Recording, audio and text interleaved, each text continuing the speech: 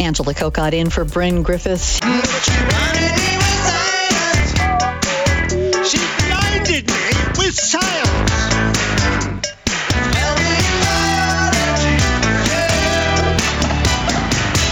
Blinded me with computer science. A recent paper finding that computer science education in this province is steadily growing in our high schools.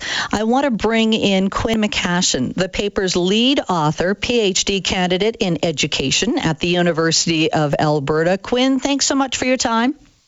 Hi, thanks for having me.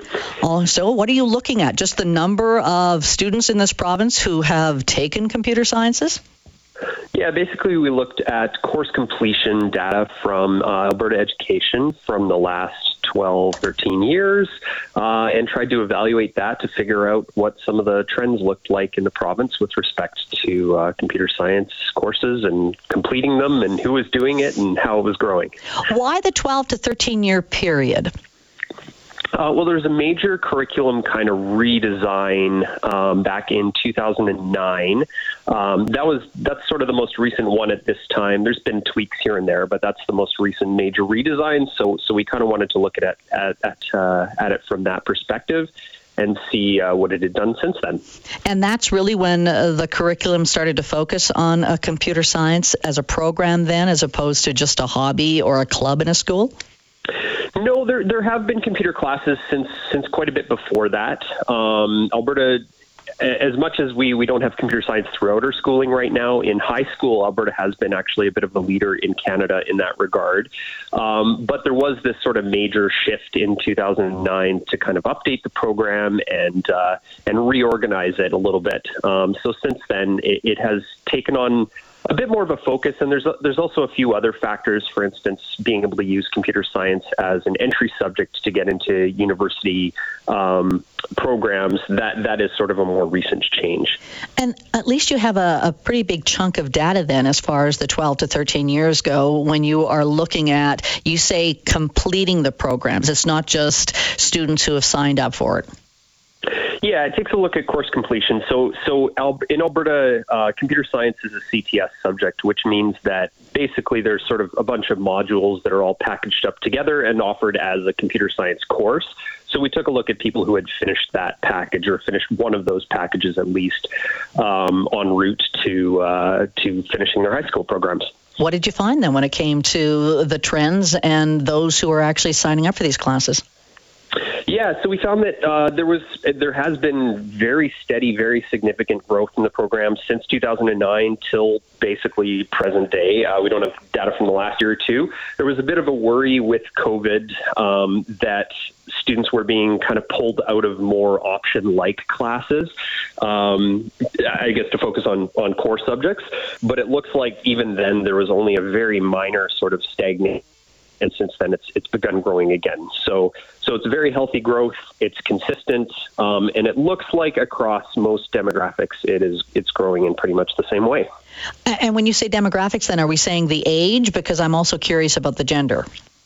Right, yeah, so not age so much because we're only looking at high school here, but across all three grade levels in high school, yeah, absolutely, we're seeing growth. Gender was a little bit disheartening in the sense that the gender gap between females and males hasn't really changed all that much. We were sort of hoping there'd be a bit of a closing of the gender gap between males and females. We haven't necessarily seen that. The females are growing in the program, but just not really any faster than males. It's more of a whole program growth has been large. So that's been sort of the case that we've seen so far. Quinn McCashin is my guest this afternoon. He is a lead author in a paper on the computer science students in this province who have completed the course, showing that it is growing. So there still is that gap between female and males. Did your papers specifically just look at numbers, or did you delve into why, I'm not surprised, boys, but still why boys tend to do it more than girls? No, we didn't look at data on that specifically. Based on, I guess, outside research that exists, we do have some idea why those trends may occur.